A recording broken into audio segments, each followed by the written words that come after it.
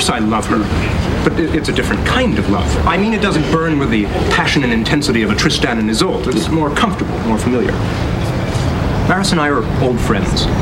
We can spend an afternoon together. Me at my jigsaw puzzle, she at her auto harp. Not a word spoken between us, and be perfectly content.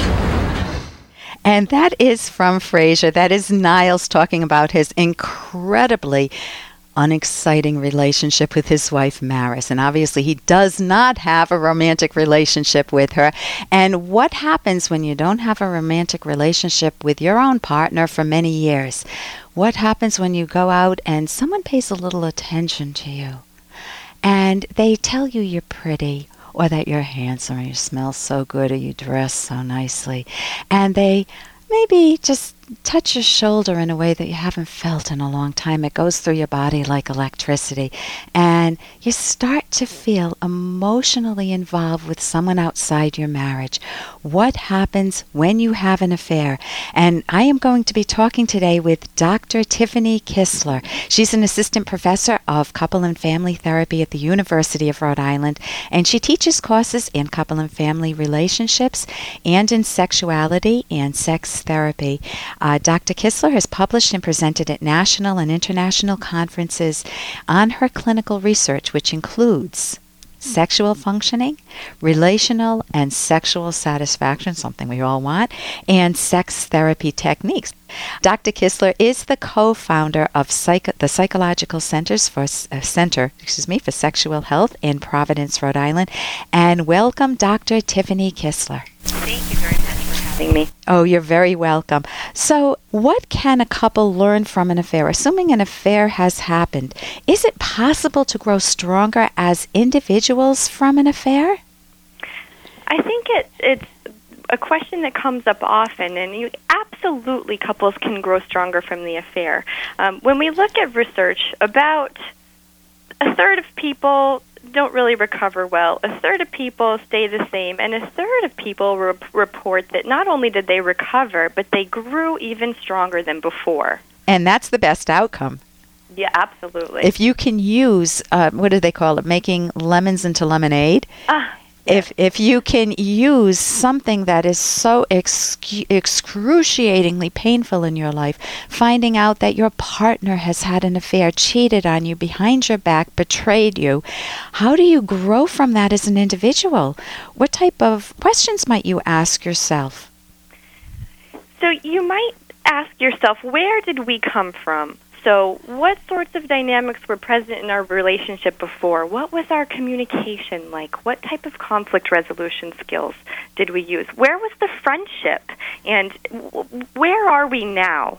So as you take that journey, examining where you came from, where are we now, it can help give you a roadmap for where do you want to go next.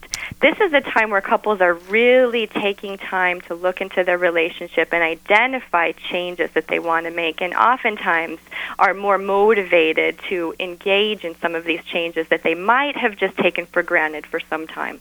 So if they just let the relationship go on autopilot and it starts to die, this is a wake-up call. And they can actually, it sounds like what you're doing is you're helping them look at their pattern, their trajectory. Where did we start off? Oh my God, can you remember making love on the porch when my parents were away? Wasn't that fun? Or in the fields under the trees? Wasn't that unbelievable? Where did that go to now? I don't want to have sex with you. You know, it's so boring.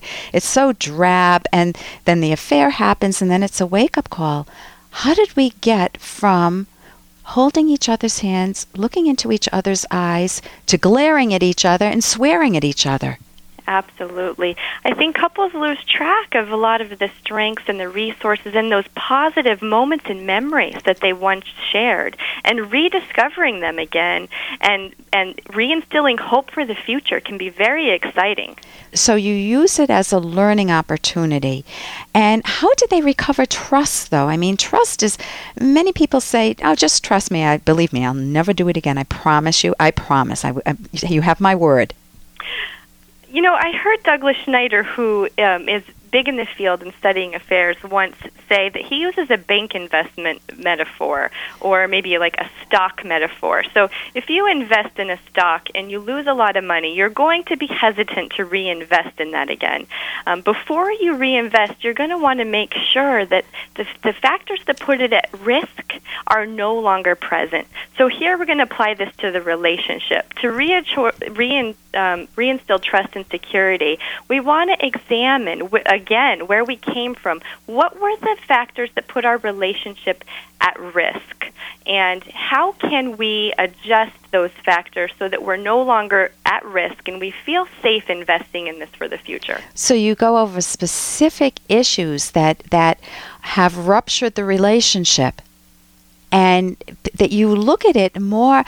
What I'm hearing is you're not getting into, you did this, no, you did this, and why the heck did you do this, and you're at fault, no, you're at fault. It's not the blame game. It's definitely taking a learning stance and looking at what are the factors that separated us, and what strategies can we use to rebuild, recover trust, and to recover the intimacy. And that requires time also, in order to restore that sense of predictability. Yeah, definitely. And I think it's important that we, as we're looking for what the vulnerabilities or risks were, that we don't think that means this caused the affair. We're not saying that in any way. But both partners contribute to the overall state of the relationship, whether it's low intimacy, high conflict, just too busy with life. So how do we take a look at that and adjust it for the future? So in terms of moving forward, I know when I've worked with so many couples who have gone through affairs, and I know you have, one of the worst pain is that you're living in that affair every single day. I mean, you take your kids to school, or you talk with the in-laws, but the background screaming noise is, I'm in pain, I'm in pain. How do you help a person release the pain, and how do you help them not harangue their partner forever? Oftentimes when a affair is disclosed, the injured partner does a lot of monitoring because they're uncertain and they're so hurt. So checking phones, checking emails, and at some point in time, the injured partner has to eventually reduce this behavior and start to relinquish the right to keep punishing the partner. And here's where the concept of forgiveness is really important.